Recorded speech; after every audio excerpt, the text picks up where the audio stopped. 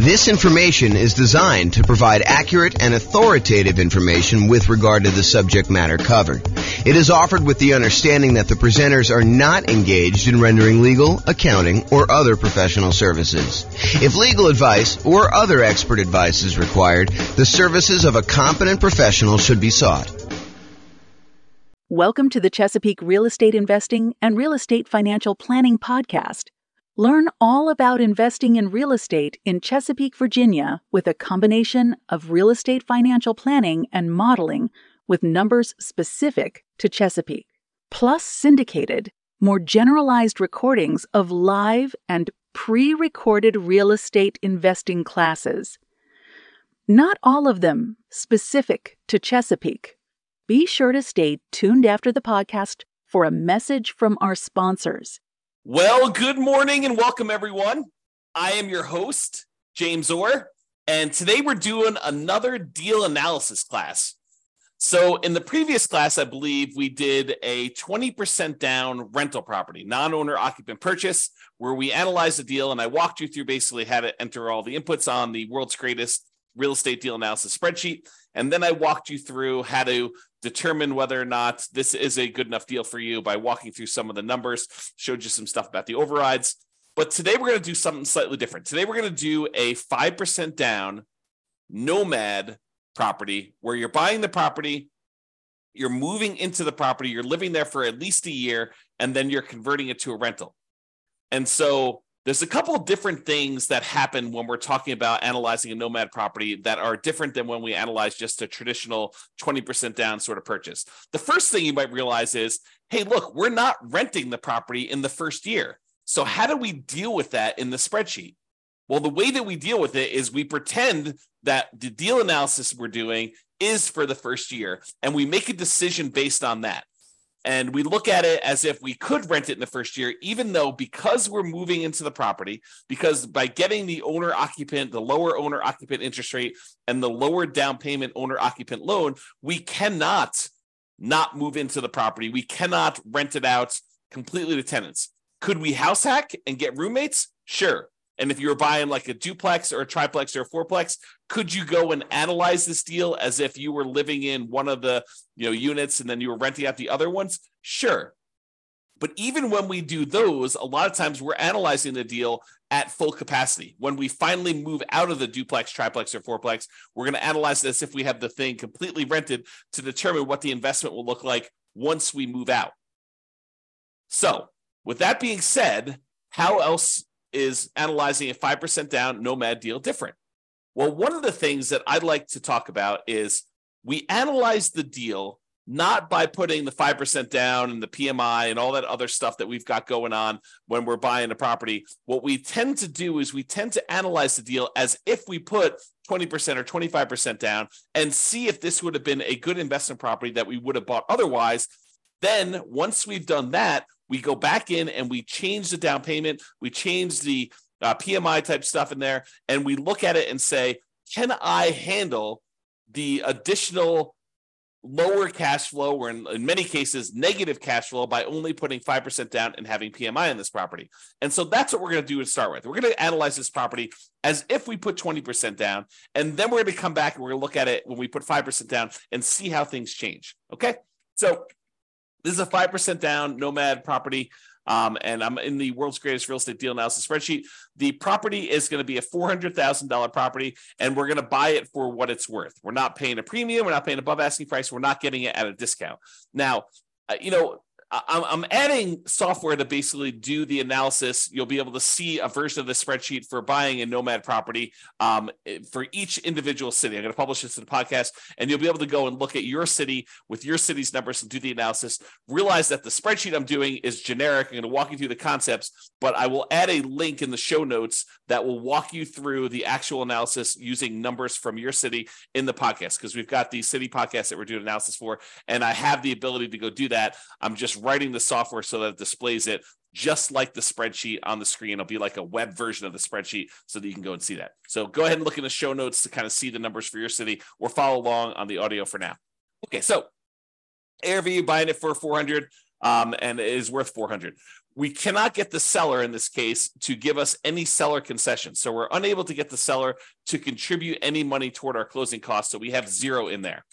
Now, remember before I told you, even though we plan on buying this as a 5% down Nomad owner-occupant property where we're going to move into the property, live there for a year, and then convert it to a rental sometime after a year. For now, I'm going to assume that we're putting 20% down, and I'm going to run the numbers as if it's 20% down so that we can see what the property would look like had we bought this as an investment property.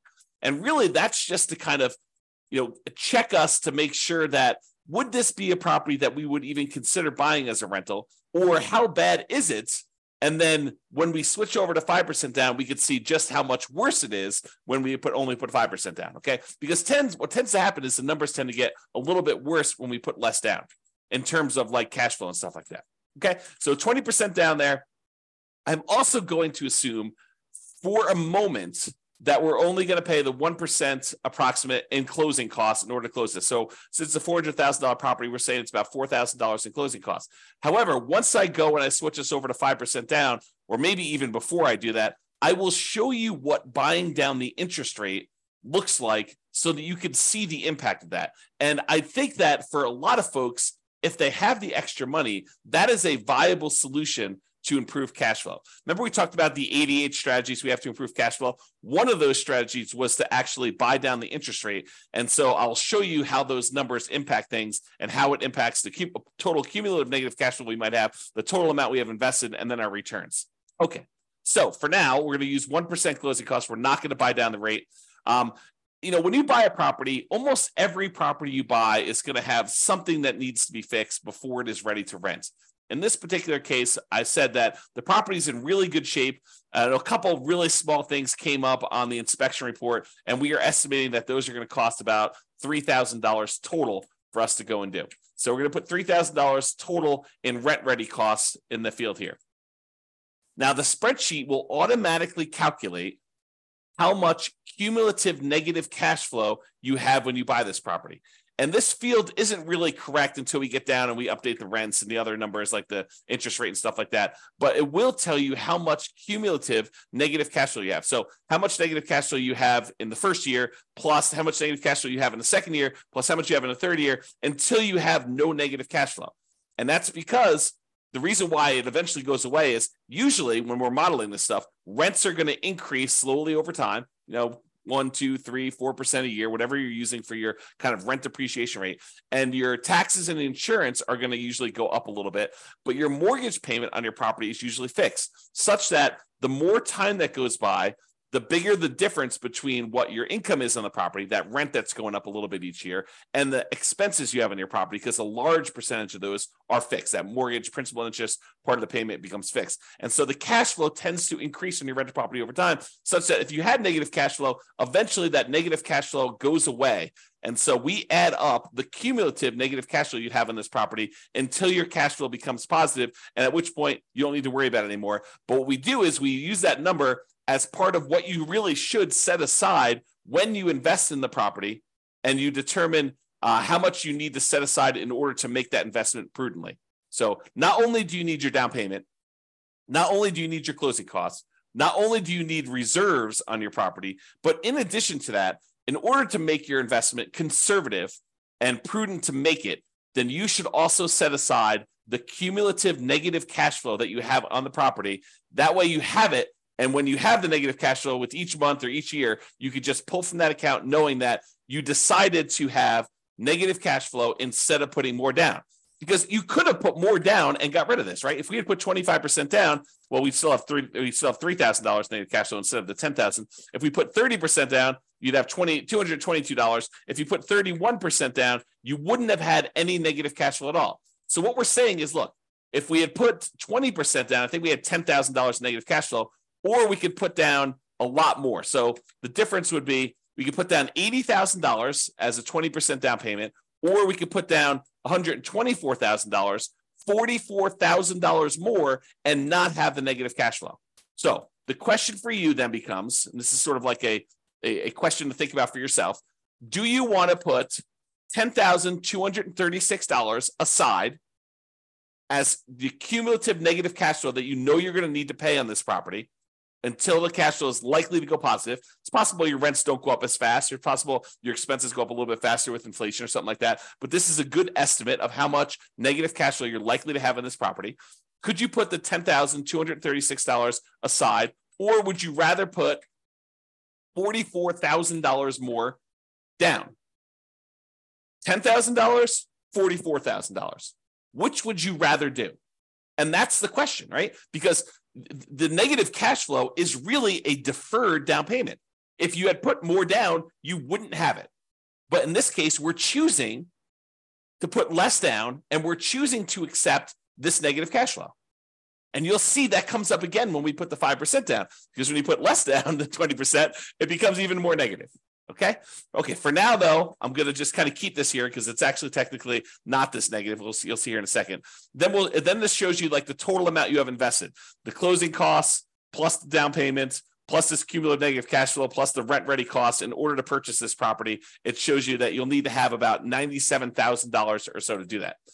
Calculates that you're doing a $320,000 loan, buying a $400,000 property, and we're using the 20% down for now. Interest rates right now for about 20% down are somewhere in the 7% range. You can go call your lender and get that rate. We have a whole class on how to do that. And then the term, we're doing a 30-year loan, 360 months. For now, because we're putting 20% down, we don't have any PMI. So I'm going to put 0 for PMI. When we put 5% down, I will change this and I'll put in a number for private mortgage insurance. Remember, private mortgage insurance is insurance that you pay to protect the lender in case you default because you put less than 20% down.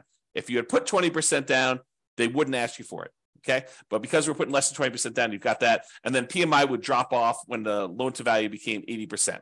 Now, monthly rents. So the monthly rent of this property is $2,850. So we put that in there. Now you can see that because it's $2,850, the cash flow on the property is slightly positive, and we no longer have any cumulative negative cash flow.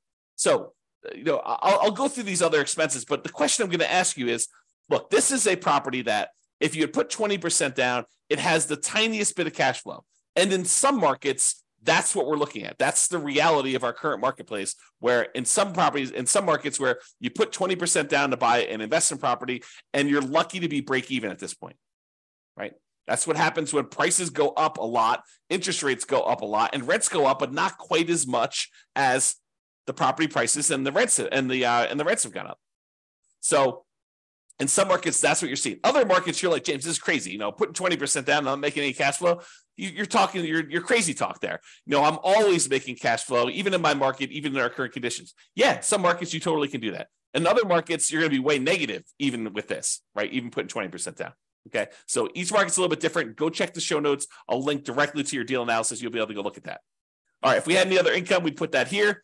The vacancy rate, we're starting 60 to 90 days before the current tenant moves out of the property. And so our vacancy rate is going to be about 3%. So we're going to test the market. We're going to start a little bit high on rent, and we're going to bring rent down very aggressively until we're able to fill the property before the lease on the previous tenant expires. We're going to have everything lined up, ready to go. So the vacancy rate is really those unusual situations where you have an eviction or something like that going on.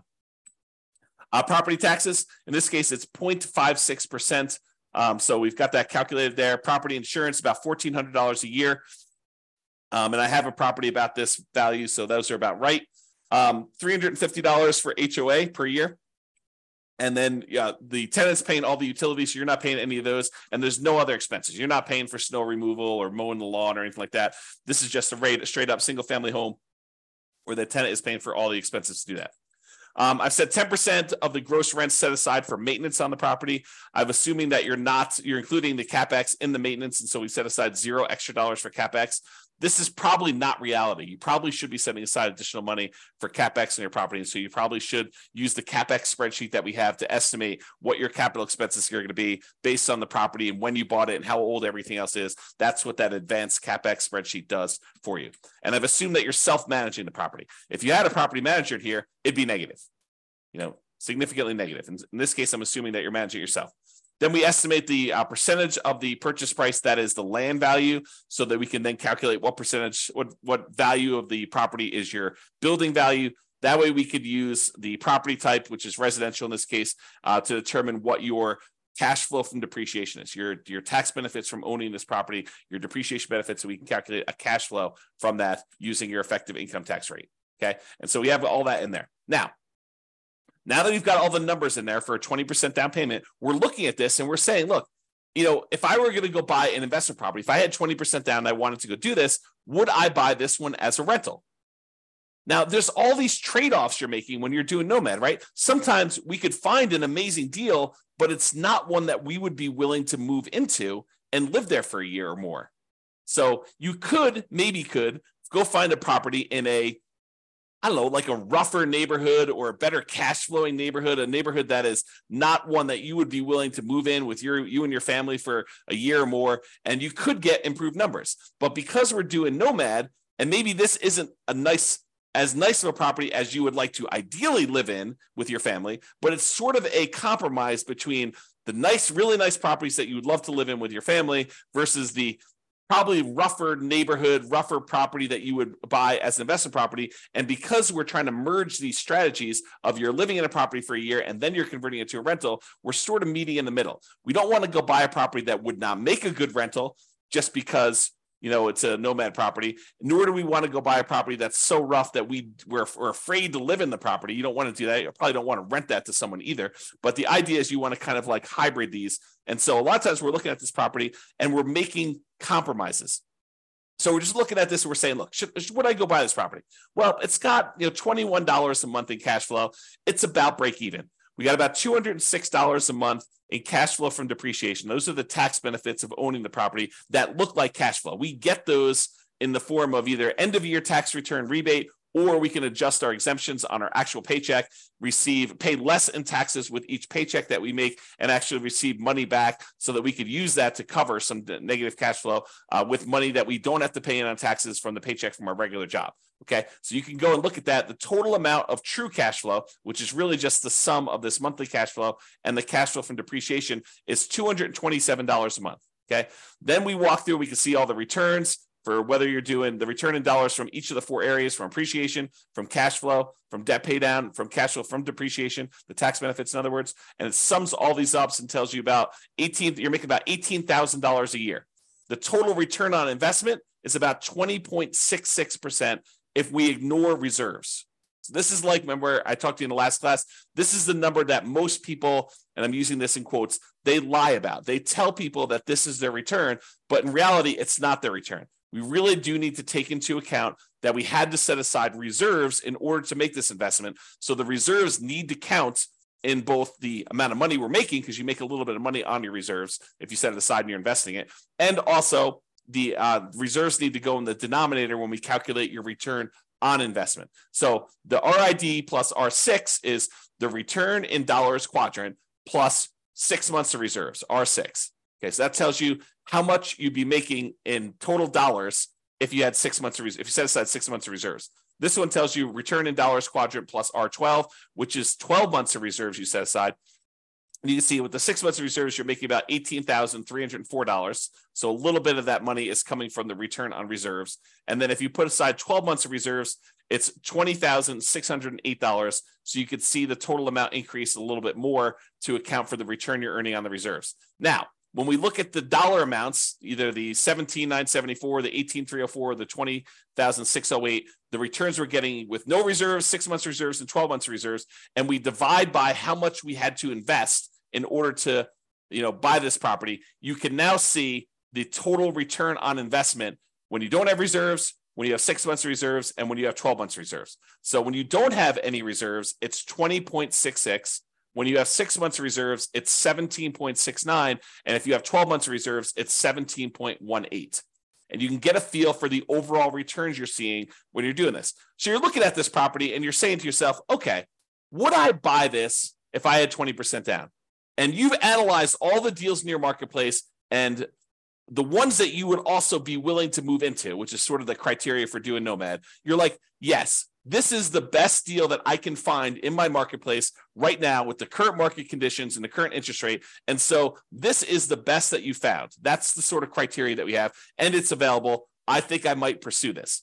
Okay. Now that you've decided that this looks like a good enough deal, it's the best one you've seen, it's the one you're really going to pursue. Now we go and we look at putting 5% down, and we determine, are we willing to stomach this extra negative cash flow? Are we willing to deal with this? Okay, so now we're going to go through, we're going to make some adjustments. Price is the same, purchase price is the same, still not getting any seller concessions from the seller. However, we're not putting 20% down anymore, we're putting 5% down, okay? So that changes it. Before we were at $80,000 in down payment, now we're only having to come up with $20,000 in down payment. Still have 1% in closing costs, about $4,000. Still have that $3,000 in rent ready costs because we're trying to do the get the property ready to rent, has some repairs it needs to get done. Now our cumulative negative cash flow, before it was I don't know, 10. Oh, actually, it was zero when we put 20% down because we increased the rent. But when we had the rent lower, it was $10,000, which really isn't relevant here. But in this case, it's $15,000 negative, right? If we had put, let's see when it goes away. We had put 16% down. Let's see, 17%, 18%, 19%. Oh, so it's literally at 20% is when it goes away. So if we had put 20% down, we'd put $80,000 down, we wouldn't have any negative cash flow. But in this case, we have $15,000 negative cash flow. So this becomes the question of, would you rather put $80,000 down and have no negative cash flow, or would you rather put $20,000 down and $15,151 in negative cash flow on a property? So it becomes, would you rather have $35,000 invested into the deal, 20 upfront and $15,000 set aside an account to take care of negative cash flow, or would you rather come up with $45,000 more and not have negative cash flow? That is the question as of right now. And so that's part of the decision. Now, cash flow is ugly. In the first year, it looks like negative $378 per month. That's ugly. And even when we take into account the cash flow from depreciation, we're still negative $172 per month. So it's still like we need to deal with that. Now, that's only in the first year. In the second year, you go look at overrides. So you look at this cumulative negative cash flow here. Everything is overrideable. That's a word. And so let's look at cumulative negative cash flow. So in the first year, it's about $4,500 in negative cash flow. In the next year, it's about $3,700. In the year after that, it's about $3,000. Then about $2,100 and change. Then about $1,300. Then about $430. By the time you get to year 7, there's no negative cash flow. And this sums up to be $15,151 total. Okay. And so we can go look at that as to how negative cash flow is going to be. And that's just rents going up a little bit, 3% per year. Might rents not go up 3% per year? Absolutely. But we're modeling it like that. And I think this is reasonable. It's a reasonable assumption and much more conservative than not setting aside this number to have cumulative negative cash flow. Okay. So that's why we're doing it this way. So before, when we had 20% down, our total amount that we had invested in the deal was $87,000. Now that we're putting 5% down, the total amount we have invested is $42,000, which includes setting aside that money for negative cash flow. So it's less than half, okay, by putting the 5% down, if you think about it that way. All right. So the mortgage amount now, because we're putting 5% down, is $380. Now the mortgage interest rate is not 7% anymore. We're doing owner occupant, and it's probably in that 6.75 to 6.875 range for doing the owner occupant rate now with that. And we've got PMI. And PMI right now, 0.38. 0.038. There we go. So you call up your lender and you'd find out from them how much private mortgage insurance is going to be. Or we just did a class yesterday on all the factors that go into calculating what PMI is. And then we're going to do a class, I think next week or the week after that, on how to actually calculate it using a rate sheet from a private mortgage insurance company. But I went and I looked it up before class today. It's 0.38 for someone with really good credit, doing a 5% down loan, solo. So 0.38% is what we use for that. So it's about $120 a month in negative cash flow on this thing. So now our negative cash flow is a little bit higher than it was before because we changed the interest rate and now we have this PMI. And PMI is a factor in calculating the thing. So these numbers are now, I think before it's like $15,000. Now it's like $18,636. Or if you look over here, negative $467 a month or negative $261 if we take into account the depreciation, cash flow from depreciation. Okay. So we looked at these numbers and we saw all of these things here. Now realize there are several ways to pay PMI, right? We chose in this particular case to pay PMI monthly. We could have said to the lender, hey, Mr. Lender, Mrs. Lender, instead of you actually giving me a monthly rate, why don't you raise the interest rate on the overall mortgage, give me a credit that you would then use in order to pay the PMI upfront, because you could pay it upfront as one big lump sum as well. Okay. And they may choose to do that. And they say, okay, well, if you do it that way, interest rates are going to be, 7.125, and you won't have this 0.38 at all. It'll be zero. And then you go look at that and you're like, well, that's worse. And this interest rate lasts forever. The PMI only lasts until I get to 80% loan to value, and then it drops off. So actually, I'm not going to do that. I'm going to go back to the way we had it before, 6.875 and 0.38. Or you could go to them and say, hey, can I pay PMI in one upfront lump sum? Get rid of this, have it go to zero, and you come up here at closing costs, and let's say it's, let's say it's, another 1.5%. So 2.5% total in closing costs, and then you can get rid of that. And then your cumulative negative cash flow is only 12,860 for the entire time. Okay. And that's because you chose to pay a little bit more in closing costs here instead. All right. So you have to go evaluate which of these three you want to do. Pay upfront in one lump sum, pay monthly, or have the lender raise the interest rate, and you could actually take it in the interest rate, so it'll impact your cash flow, but it won't actually come out as a separate PMI payment. We have an entire class we're planning on doing on that, but for now, I'm going to go back and do 1038. There we go. Okay. Now, when you go look at this, you're like, hey, look, my cash flow is more negative. My total true cash flow is negative too, negative 261. But a lot of these other numbers, they stayed the same. And when we look at return on investment, they actually improved. We now have a 28.1% overall return on investment using the one where we don't take into account reserves, the lie we tell at cocktail parties. We have about 20% here for this one and about 18.87 total for when we have 12 months reserves. So your return on investment actually went up because you put less down, 5% down, and you have less invested in the deal. And a lot of these other returns, like your appreciation return is the same, and your depreciation return in dollars is the same. Your cash flow, your debt pay down return actually gone up a little bit because you're paying down more of the loan. The interest rate's a little bit lower, and your cash flow is much more negative. So those are how those changed if you want to look at them. So you have to decide, can I stomach, negative $261 a month in negative true cash flow? That's the cash flow after we take into account the depreciation benefit. And then you have to decide, am I willing to do that? If I put 20% down, I'd be about break even. Now I'm negative 467. And I had to set aside this $18,636 in order to handle all of that negative cash flow for the entire time. You have to decide if you're willing to do that. Or one of the other things you could do is you can come in here and you can say, look, I'm going to actually buy down my interest rate. I'm going to come up with 4% more here.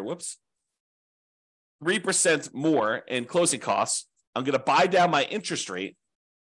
And I checked before the webinar here, and for 3 points, you could buy down your interest rates for a 5% down owner-occupant loan to 5.625. Still got PMI, but you're basically able to do that. Well, that changes your negative cash flow to be negative 158.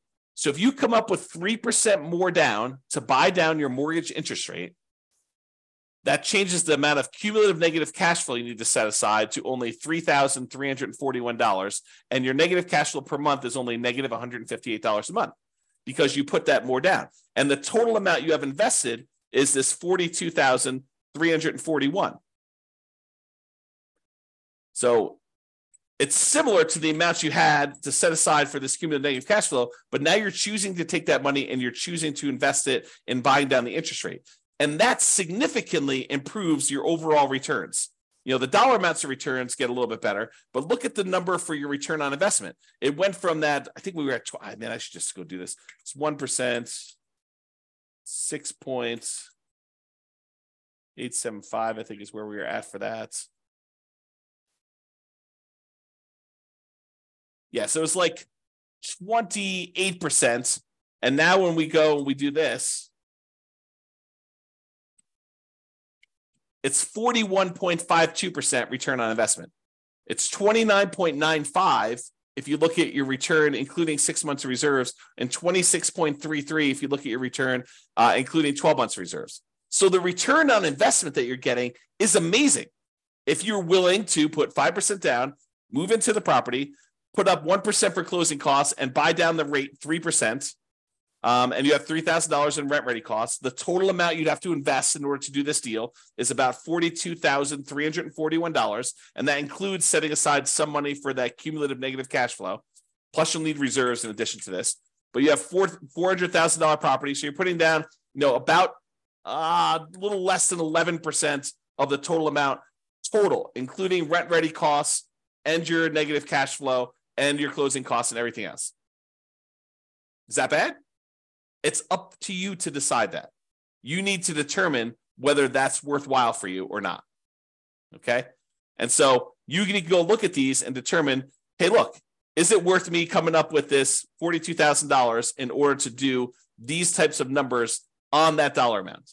I'm getting a 41% return on that money in the first year. Okay? And then you can go evaluate how it looks over time and all your other stuff like your equity and your cost to access your equity and return on true net equity. And you can look at your cap rate on this property or your cash on cash return. Basically the first 3 years you have negative cash on cash return. Then in year 4, it bumps up and you're now at 4.58%. And you can kind of look at all those different things and evaluate whether or not it makes sense for you to do it. And in fact, what's interesting about this one, because you have negative $158 a month in cash flow, but you have $206 a month in this cash flow from depreciation, technically, when you combine the cash flow you're getting from the tax benefits and the cash flow you're getting, the negative cash flow you're getting by buying the property, those two combined are positive. So it's not even really negative if you really think about it in terms of negative cash flow plus the tax benefits you're getting by owning that property. It's actually slightly positive. It's $48 a month positive, which is interesting. I don't know what the rate is. I didn't look it up for doing, buying it down only 2 points, but let's say that's, somewhere between, let's say that's, 6% even. You do that. So it's a little bit more negative. Returns are still pretty good, but they actually went down a little bit.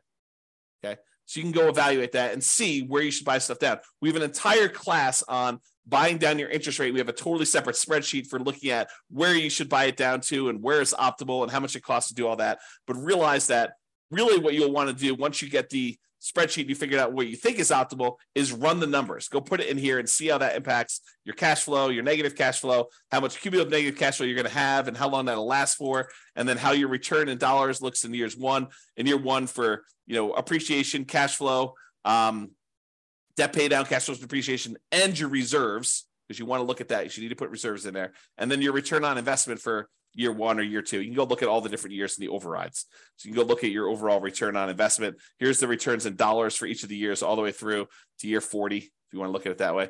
And then you can look at also your return on equity quadrants after the first year. Because after the first year, we really want to know what the return you're earning on equity is, not necessarily the return you're earning on the amount you had to invest. All right? So that's all I got for you. Hopefully this was helpful in understanding how to analyze a 5% down deal. And, in some markets, these numbers are ugly, right? I mean, if this property was, $500,000, which is probably closer to what we would see in my current marketplace, these are much uglier. Yeah, I mean, you're at like almost negative $900 a month, negative $639 after taking into account the cash flow from depreciation. But you still got decent returns here. This is probably what is this return? You look over here. It's the return from equity is 28.73. So I don't know. Those numbers still look pretty good when you kind of look at it that way, but it's really ugly. You need to have this negative cash flow side. And look at this. I mean, basically, you're buying a $500,000 property. You're going to put it when you figure out like the total amount you did. You almost have to put aside, 20% of the property with all the negative cash flow you've got. So you're putting down, almost like a 20% down payment to do it. That's pretty ugly. If you had put 20% down, go back to 1% closing costs, go back up to 7% for the loan amount. yeah, you're almost coming in $139,000 because you have $31,000 even with 20% down to get negative cash flow.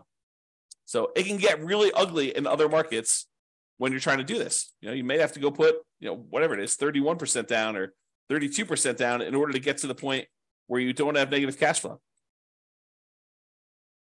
Yeah, a lot. Yeah, it's probably 38 or 39. Yep. So a lot of negative cash flow, and that takes a lot to overcome. A lot of deferred down payment from not putting enough down. All right, so that's all I got for you. Hopefully you enjoyed this deal analysis and seeing how it changes when you're analyzing just a regular 20% down deal to now when we're doing 5% down deals. We will continue in this series of analyzing different types of deals.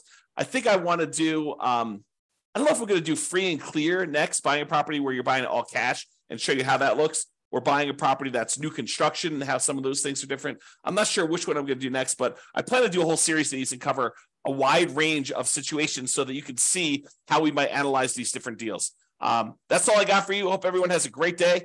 Bye-bye for now. With home prices up, mortgage interest rates up, and rents up, but not quite enough to counteract the higher prices and interest rates, cash flow on rental properties in Chesapeake is harder than ever. Book a call with the Real Estate Financial Planner to apply our proprietary 88 strategies to improve cash flow on your rentals. See the show notes for a link to schedule your call and improve your cash flow today. If you're a real estate agent, lender, or professional in Chesapeake that wants to help our real estate investor listeners, consider reaching out to learn about collaboration opportunities with this podcast. We'd love to add more value to our listeners by having you assist our investors buy, sell, and finance their real estate investments. See the show notes to schedule a call to discuss collaboration opportunities.